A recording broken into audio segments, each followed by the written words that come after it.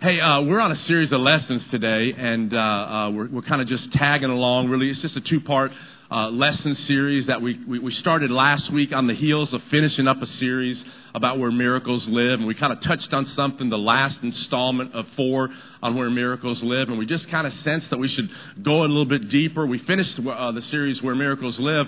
We're talking about that there's a miracle in your money. You need to listen to it, because if you're new to the church or if you're a guest, please listen. We don't want anything from you. We're going to receive an offering at the end of the service. If you want to give anything, that's great. When we talk about money, we talk about finances, we talk about resources, we talk about debt and budgeting. And because Jesus talked so much about it himself, and the Bible is filled with it. You know, when you look at the Bible, from Genesis to the book of Revelation, there's about 500 scriptures that talk about faith and about 500 scriptures that talk about prayer. How many believe those subjects are important? Yeah. Do you know there's over 2,000 scriptures that talk about money and resources and debt and what to do and what you think about it and contentment and all that stuff? So everybody in the room, you know, I know, when it comes to money, sometimes we get a little bit uneasy, and it comes to maybe somebody hitting some hot topics in our lives or pushing the button, and we've seen abuse, and we've seen misuse, and we've seen it done right, and we've seen it done wrong. And so today what we want to do is we want to just kind of just tag on what we did last week and kind of just talk again, just tie this up just in a little bit of a bow tie today, and hopefully give you some things to think about. Really, that's what I want to do, is just give you some things to think about that Jesus said, mainly when he was talking about the Sermon on the Mount. So we're going to look at what Jesus said, and then we're going to look what the Apostle Paul, we're going to look at one scripture from the book of Proverbs, what Solomon actually said. Then we're going to look at what the Apostle Paul, who's probably one of the most prominent persons that you should read after in the Bible. He wrote about 2/3 of the New Testament. The epistles were written by the Apostle Paul, most of them, a lot of them, about 2/3 of them. So we're going to read a couple scriptures he said. Then we're going to finally we're going to look at a grouping of a couple of scriptures talking about Jesus just a week before he was getting ready to go to heaven and be crucified and then resurrected 3 days later. Does that sound all right, everybody? Huh? Does that sound all right, everybody? All right. Come on, let's do this real quick. We don't do it every Sunday, but come on, let's just pray before we get in the Word. Is that all right? Let's do that. Father God, we come to you in Jesus' name. You're already here because you said whenever we're gathered, you're gathered. You're right here in the midst of us. You're the head of the church, the body, so we just ask you for my life and everybody here. You give us ears to hear. Our heart would be open and enlarged, that we'd be able to receive what you want us to receive today. I just thank you that you'd allow me just to speak with some clarity and just make it concisely and simply so that we all could understand, and your will will be done in our lives. For that we just say amen and amen. Would you say that? Amen. I really believe this to be true, no matter if this is your first time with us or a couple times you're checking out church or you've been here thousands of times. I believe everybody in the room wants to live a generous life. I don't believe anybody doesn't. I don't believe there's anybody in the room that says, hey, you know that hoarder show? I want to be a hoarder. That's what I want to be. That's top of my agenda, to be a hoarder. Just to grab newspapers and stuff and stack them all around the house, and I can't find anything. I want it all for myself. I don't believe anybody in the room wakes up and says, that's what I want. And so if that's going to be the truth in our life, which I believe it is in my life. I want to be more and more generous. I want to be more and more liberal. I want to be more and more open-handed. I don't want to get all my toys like the kids downstairs that you see, the kids that are little babies, because inside everybody's nature, there is a nature to take, not to give.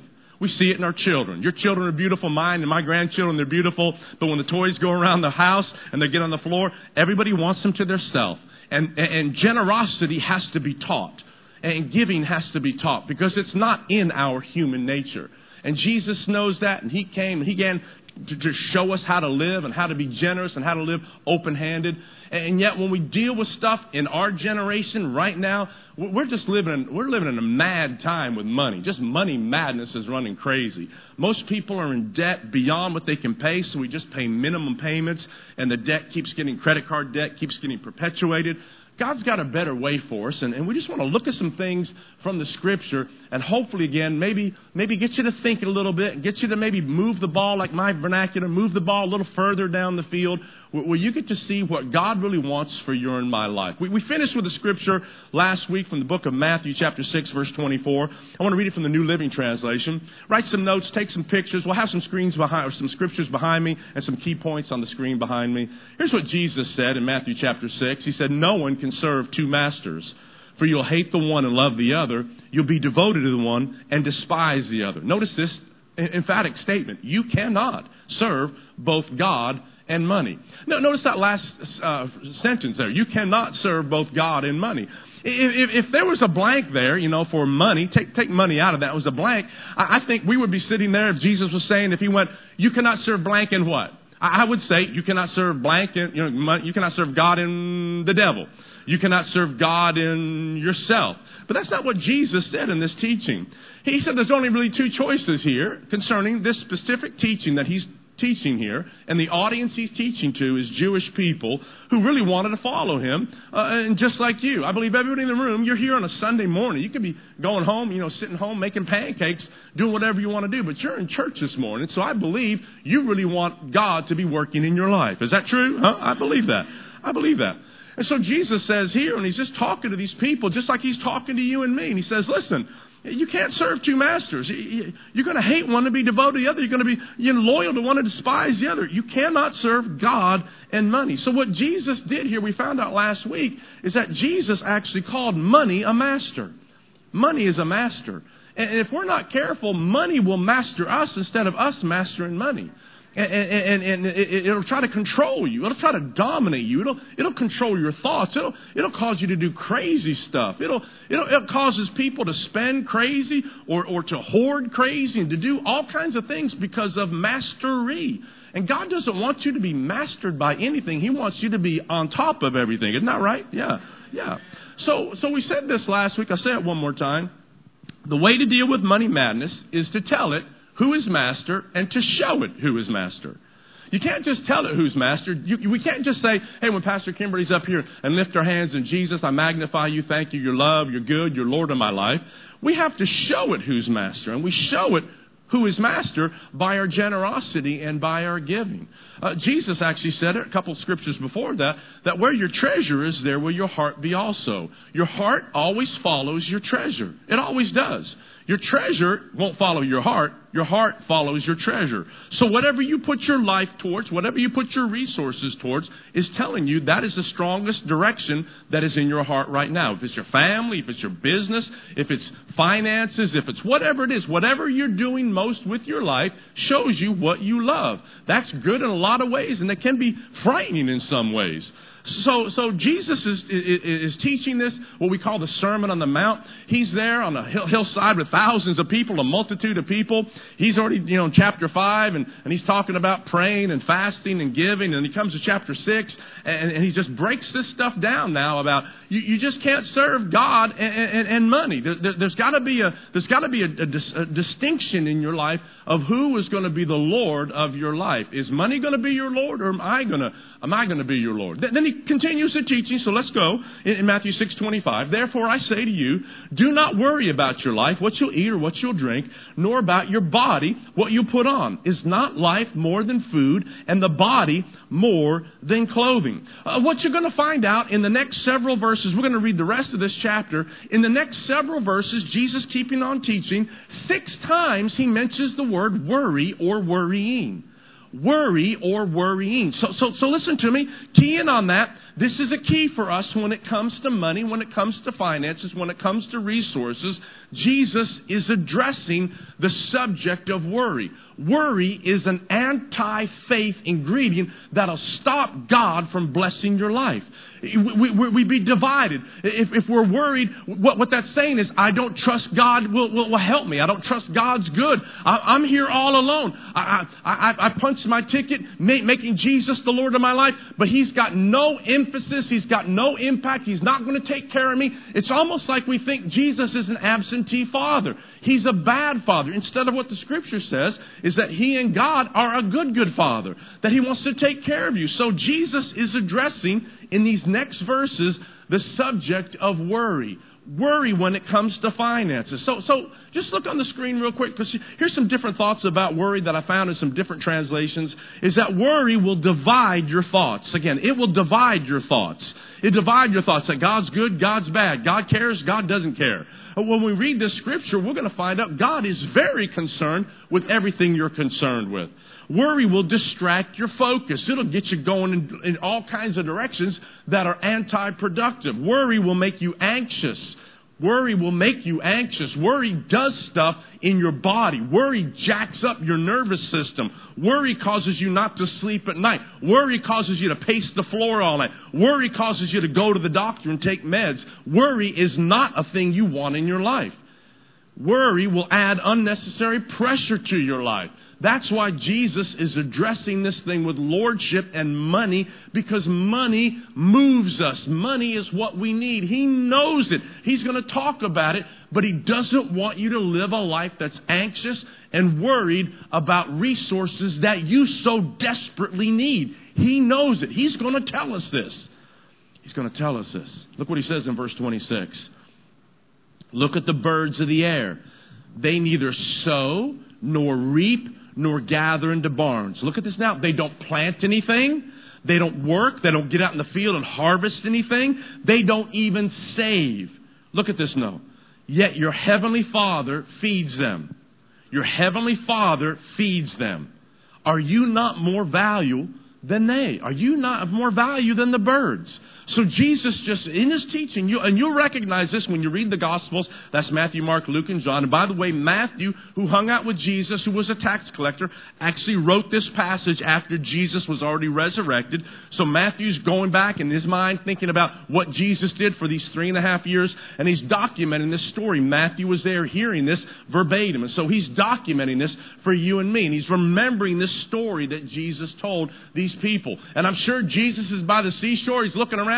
He's talking to all these people on this hillside, and he probably sees some birds fly by. And that's how Jesus taught. Look at these birds.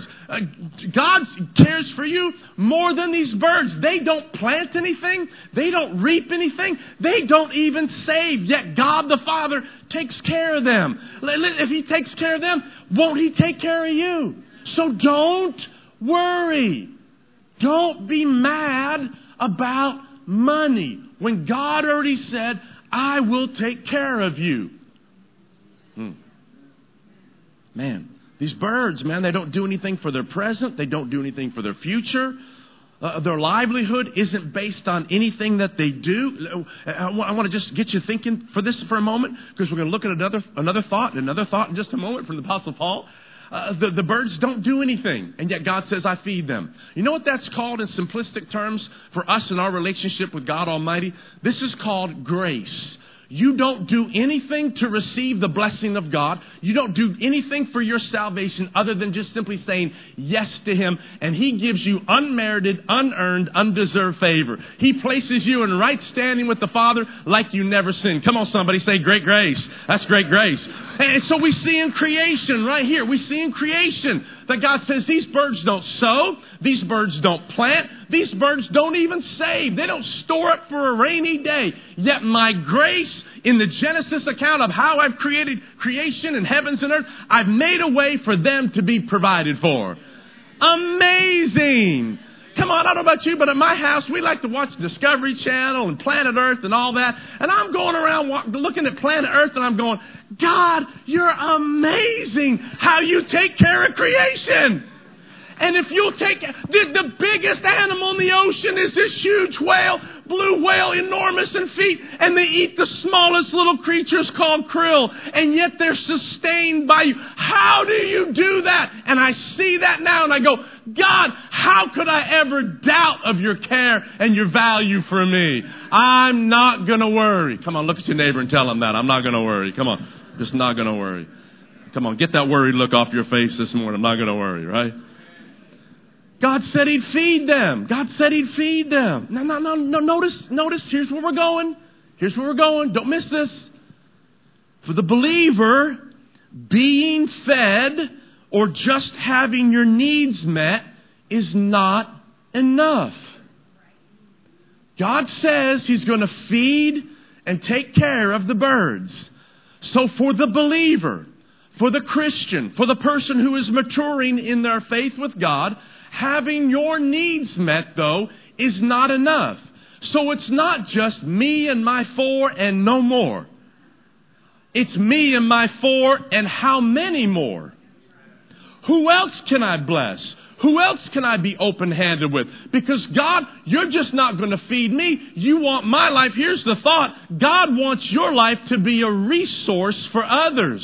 That's what God wants. He wants your life to be a resource for other people. So the birds don't plant, the birds don't gather, and the birds don't save.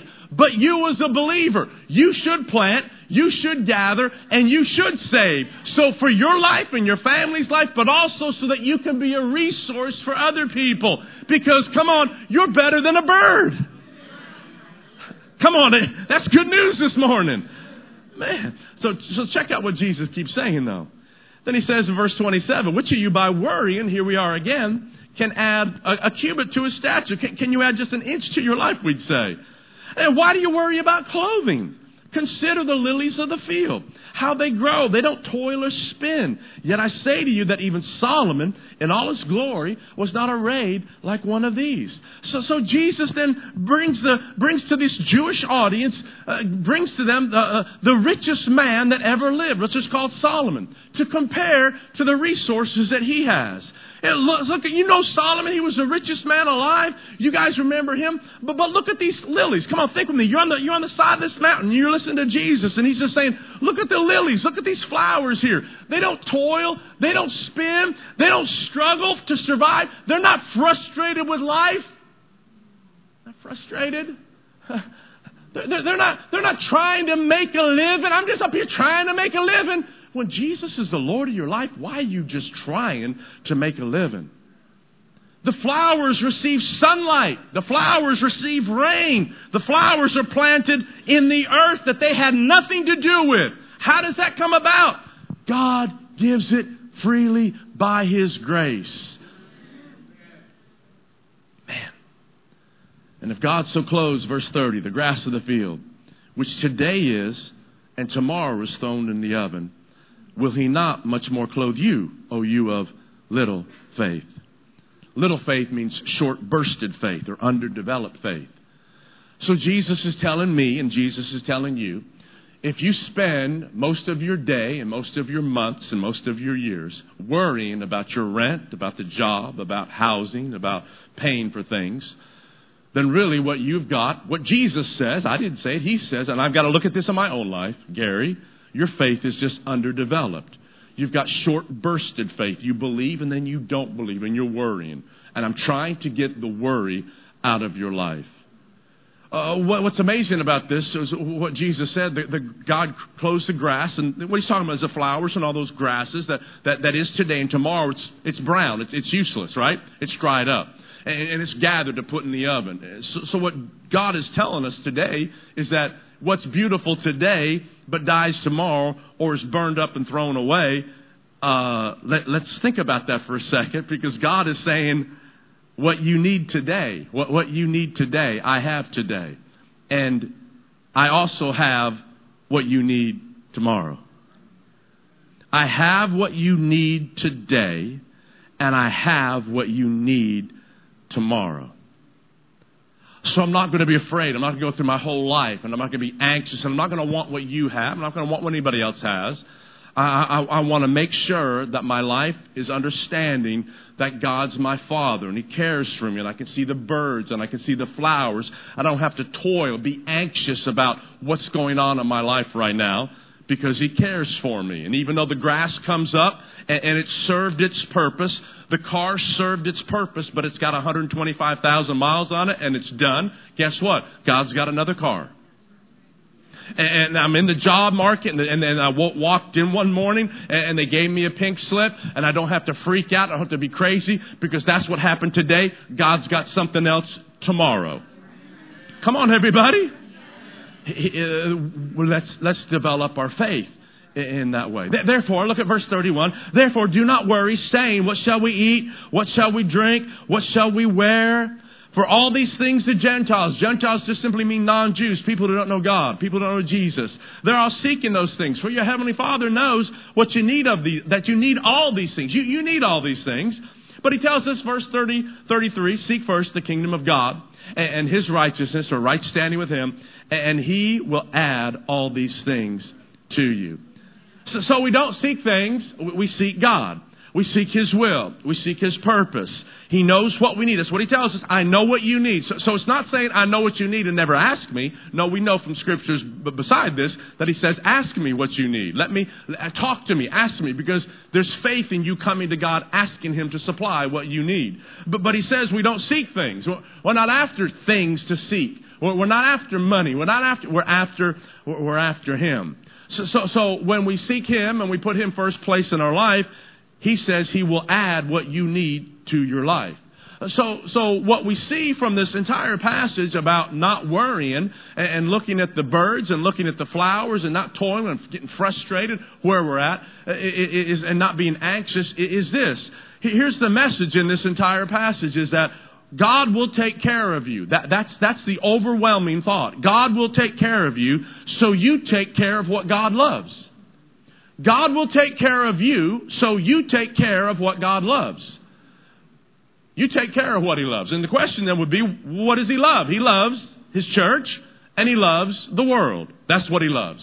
He loves the church. The church is called His bride. His bride. That's what we're called. We're called the bride of Christ. That Jesus is now the groomsman. And we have been betrothed to Him. And God is saying Jesus, as a great husband, is going to take care of His church, the bride. Right? So we then take care of what He loves. We take care of others. We take care of the church. And we take care of the world. Because we know the Scripture. God so loved, come on somebody, the world. So if He loves the world, I got to take care of what He loves. I got to take care of what He loves. Now, I want to look real quick over the book of Leviticus, if you can find it, or I've got it up here on the screen for you. This is what God said to the prophets, and God said to Moses, and God said to the nation of Israel. I think it's really interesting, and maybe this will help someone today. It says in the book of Leviticus, chapter 23, verse 32, it says, when you harvest crops, they're all agricultural-minded people, right? When you harvest crops of your land, do not harvest the grain along the edges of your fields. And do not pick up what the harvesters drop. Leave it for the poor and the foreigners living among you. I am the Lord your God. I'm the Lord your God. That's kind of crazy thing. You planted a 1-acre plot, and you've sowed it, you've watered it. Just in this day, the rain would water it, and now it's grown. It's time to harvest it, and so you're gathering all the wheat, and God says this to the nation of Israel on the edges of all that 1-acre plot. Don't go to the edge. Don't gather all the produce from the edge. Leave that there. And then when the harvesters come in, and they've got some stuff that falls from their sack, leave it there for the poor. Leave it there. Listen, the reason so many of us are in the room are worried is because we live right up to the edge of our lives financially. There's no margin. There's no margin. If the refrigerator breaks down, if we need tires, we're freaking out. There's no margin in our lives. We have no edge. We have no edge. There's no room. There's no room in our lives. So we live stressed out. We live worked up. And yet the nation of Israel, God says, leave room on the edges for others. Leave room on the edges. Now, some of y'all that know maybe a couple of scriptures in the Old Testament, there's a book called Ruth. And Ruth... you just take too long to tell the whole story. Ruth lost her husband, and her mother-in-law went back to her mother-in-law's home, which was in the nation of Israel.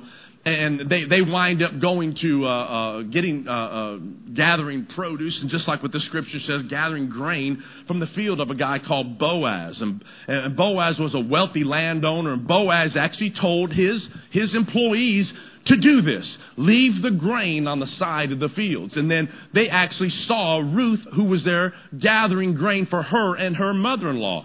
And Boaz told the workers, don't mess with that girl. She's a Moabitess. She's a foreigner. Don't mess with her. Let her gather and let her bring in the grain for her and her mother. Boaz was a godly man. And Boaz knew to please God, I've got to have margin in my life. I've got to be a person who allows the grain in my life to be extended beyond just me. Everything in my life isn't just for my life. Everything in my life. My paycheck isn't mine. We talked about this last week. You're not an owner. You're a manager. So I don't get 100%. I don't get even. We're thinking wrong. And we're thinking wrong. We're managers, not owners. And so if God says, Gary, leave margin in your life. Call tithing and offerings and giving to the poor and helping anybody in need and just being generous, whatever I put on your heart. Leave margin. It is for His goodness and it is for His glory. And it also is to break greed off my life. And allow myself to be directed to Him. I'm trusting You again. I need You in my life. If you'll take care of the birds, if you'll take care of the flowers, you're going to take care of me. And what's interesting with this story was that Boaz wound up marrying Ruth. So listen to me. I believe it to be true that your future is tied to your generosity. I believe that with all my heart, that your future is directly tied to your generosity. I'm not saying that if you'll give $10 in the offering plate, that God's going to give you a date next week. Come on, everybody. I don't think that's the way it's going to make. But your future is tied to your generosity, that God's going to work in your life. God's going to do things for you that money can't do. I believe that. There'll be things that happen with your family, things that happen in your future, things that happen where you just see the favor of God working in your life just by living an open-handed, open-hearted life and living a generous life. Can somebody say amen to that? Look at Proverbs 11, chapter 24, chapter 24, verse 24, or chapter 11, verse 24, excuse me. The word of the generous gets larger and larger. Come on, let's read this out loud. Let's read this. Come on, 1, 2, 3. The world of the generous gets larger and larger. The world of the stingy gets smaller and smaller. The one who blesses others is abundantly blessed. Those who help others are helped. Come on, don't you want that in your life? And so the question would be, is your world getting larger or is your world shrinking? Is it inflation and is it cost and it is this and it is. Stuff's going up. But listen to me. God says your field will keep increasing. Your field will keep enlarging if you extend yourself and live within your means and live within your bounds and have margin in your life for other people and what I've got for your life. I believe the best days are days ahead. Come on, everybody. That'd be a good place to clap. Yeah, let's do that right there. Yeah. Yeah. When it comes to talking about resources and money, I want to make sure that we come across that we're not asking anything from you. I've been in messages and with ministries and different organizations, and I really felt like, wow, they just want to. I felt like a timeshare. Come on, have you ever been to a timeshare thing? Man, they're grinding me. And God bless all the car salesmen. I don't know if there's car salesmen in the room, but I've been to some car sales pit things. I'm like going, dear God, I hate it. I just want to buy a car online. Come on, somebody. Hit a button. Here's what I'll pay, right? Because I don't like that thing. And so when it comes to giving, when it comes to resources, please don't think that to be true here. That's not our heart. That's not my intent. I grew up, I told you this last week, I told you this many times, I grew up in an environment where this was second nature. My mom, my dad, my grandparents tithed. I've seen the hand of God and blessing and favor and generosity. And so Kimberly's as well, her parents, her grandparents, this was something that was just so easy for all of us to do. And so maybe that's not your case. Maybe you're like the first person that in your family that you've heard this. So listen, all I'm asking you to do is just begin. Begin being generous. Begin seeking God. Begin your hand being open to the things that God loves, His church. God loves His church, and God loves the world. And if you'll do that, and you won't go through your life just being stingy and miserly and holding things to yourself, I tell you what, your world's going to enlarge. Your world's going to get bigger and bigger. I really believe that. I told you we're going to read from the New Testament from the Apostle Paul, so let me go there real quick from 2 Corinthians chapter 9. We're going to kind of just parachute right into this chapter. The Apostle Paul in chapter 8 and chapter 9 is talking about finances. We said this last week.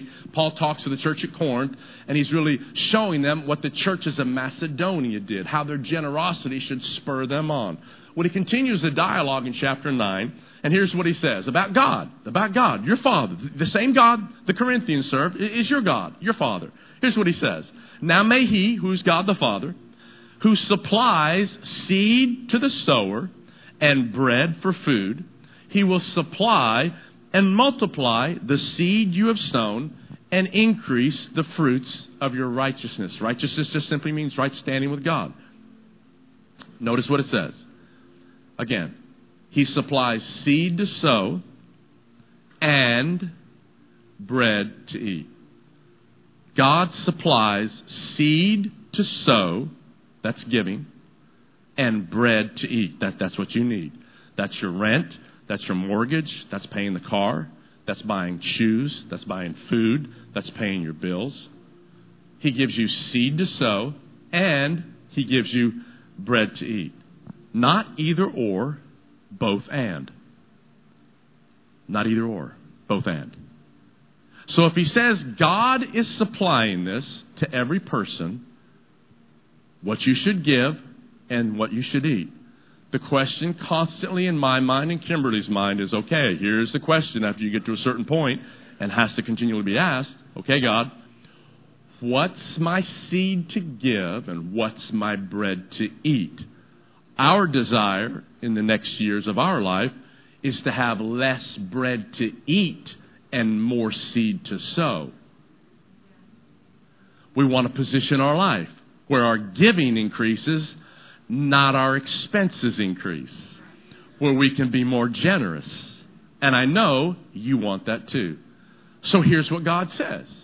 Here's what God says. I am going to give you seed to sow. So listen to me today. Everybody in the room that makes Jesus the Lord of their life, and if you haven't made Him Lord of your life, we're going to give you an opportunity in about 15 minutes when we close in prayer. God has already given you seed to sow and bread for food. Now, some of us, the field of our life is not just 1 acre. We're overextended into somebody else's field. And we've got to pull back our spending, and we've got to get some stuff in check where we've got margin. But here's God's plan. God's plan right now in your life is seed to sow and bread to eat. Now, what we know about seed is that seed is useless unless it's planted. Seed, He says, is not multiplied unless it's planted. God never said, Gary, friend in the room, Mario, I'm going to multiply your bread. You multiply your bread. How? By hard work and labor in the thing God's called you to do for a living. That's how your bread is multiplied. God says He's going to multiply the seed you sow. He's going to multiply the seed you sow.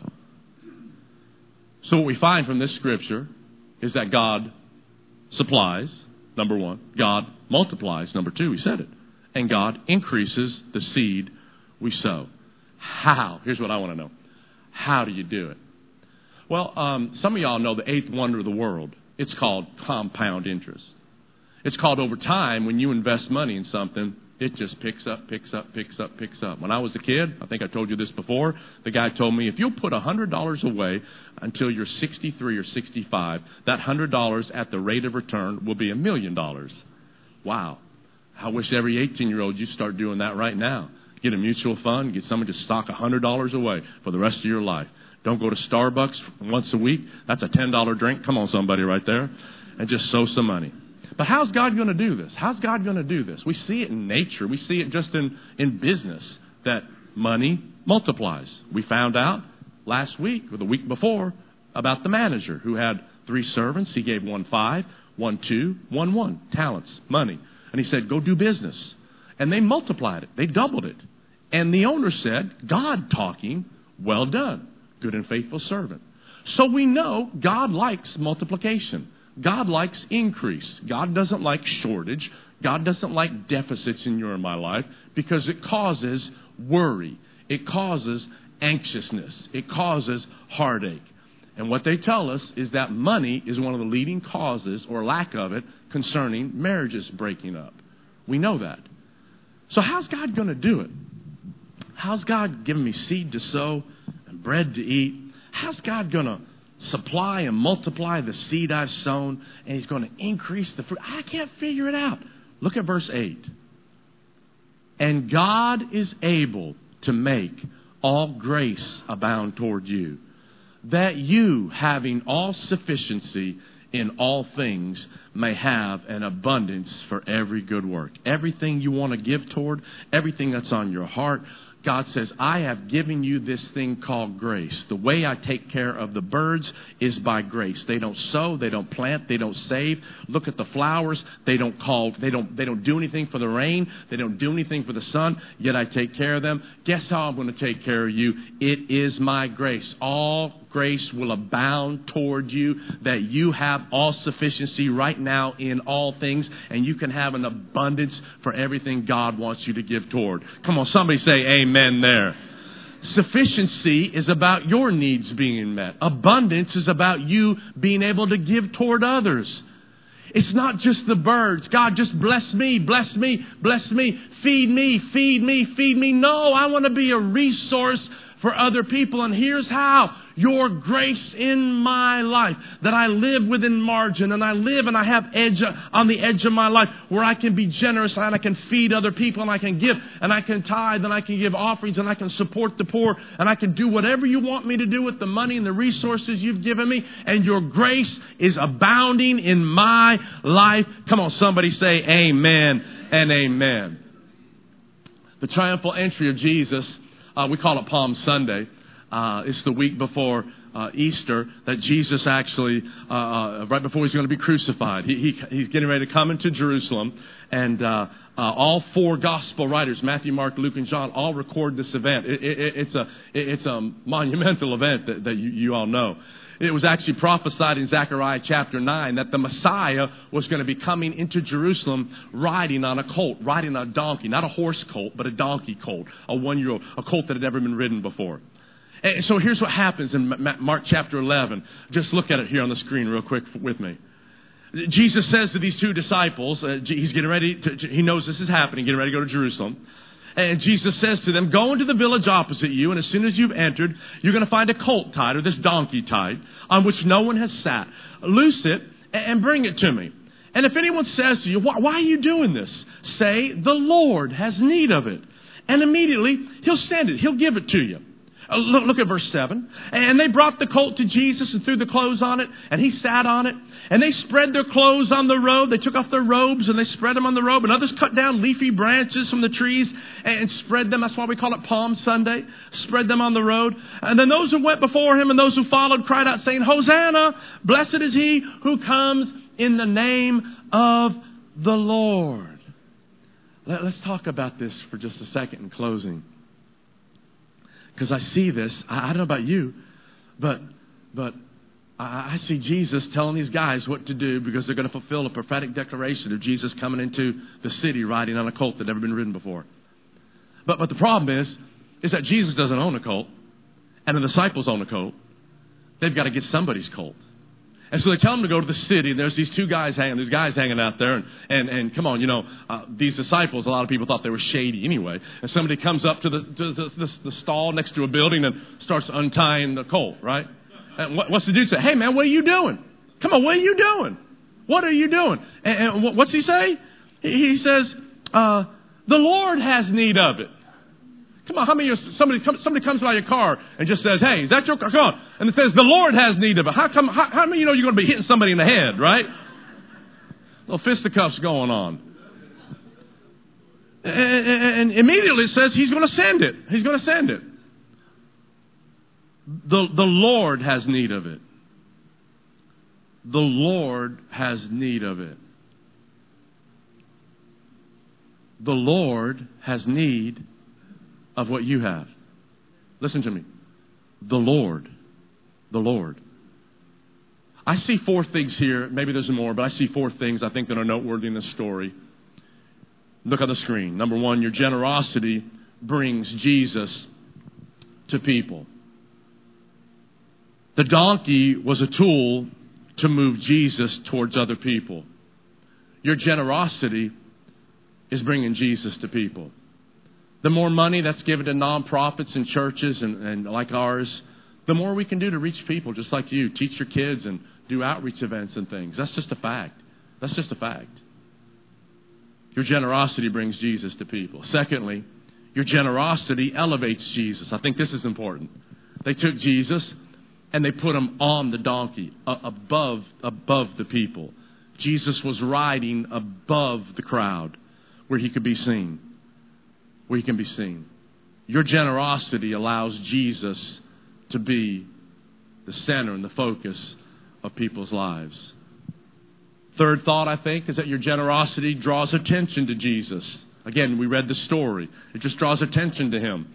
When they saw Jesus coming in, again, fulfilling the prophetic declaration, they took off their robes and they put their clothes on the street. Some cut off the palm branches and laid them. It just drew attention to Jesus. They began worshiping Jesus. It draws attention to him. And that thirdly, or fourthly, I should say, is that your generosity really furthers Jesus' mission. I can't say it strongly enough. Your generosity furthers his mission. The donkey brought Jesus to Jerusalem to fulfill prophecy. To fulfill prophecy. So when we talk about your giving, we talk about what God's asking you and me to do, and we talk about not worrying, we talk about look at the birds and look at the flowers and not being concerned and having margin in my life and trusting that God's going to supply and give me seed to sow and bread to eat and that his grace is going to abound toward me, and that right now I have sufficiency. I got to figure out how to manage and I got to figure out how to budget and stay within the field that God's got for me. He can enlarge my field, and I'm all for that, but I got to have margin in my life right now before he'll do that. And the thought is that, Gary, you got to loose your donkey. You got to loose your donkey. That's not your donkey. The resources I've blessed you with, the things that I put inside your life, everything in your life comes from me. Just like me feeding the birds and taking care of the flowers. I am your source. And if I ask you for a donkey, I need your donkey. Your donkey, your colt, is going to bring me to other people. Your donkey is going to elevate me. Your donkey is going to draw attention to me. Your donkey, as you give, is going to further my mission. I'm asking for your donkey. So here's what we got to do. We got to loose it. We got to untie it. We got to break the hold of it in our life. We got to say, I'm not going to love money. I'm going to love God. I'm going to serve God, and I'm going to use that money. That money is not going to talk to me anymore. I'm not going to allow it to dominate my life. I'm going to let my life be led and dominated by God and his word. Anybody on game and on point for that? Yeah. Come on. Father God, bow your head. Would you do that? I pray today that we live this out. It wouldn't just be that I would nod my head and say yes, but I would actually do it in principle and practice. Father, we know and we believe that everybody wants to live a generous life, and maybe we've been taught crazy things about money and we've seen abuses, but Father God, I believe your truth is going to set us free in this room. That you want us to be a resource for other people. You want us to be a resource for our church and for others around. We're not going to live a worried life and a divided life and a distracted life and not going to live anxious. We're going to serve you, Father God, and we're going to use money. We're going to show money who's master. We're going to tell money who's master. Help us, Father, today. Come on, with your head bowed, your eyes closed, no one looking around. Come on, just give everyone the right to privacy. What we do around here at the end of every service is we give you an opportunity to make Jesus Christ the Lord of your life. Maybe you're here for the first time. That would be you. Maybe you've been here for several times. That would be you as well. The decision to make Jesus Christ as the Lord of your life, I'm not asking you if you want to join the church. I think you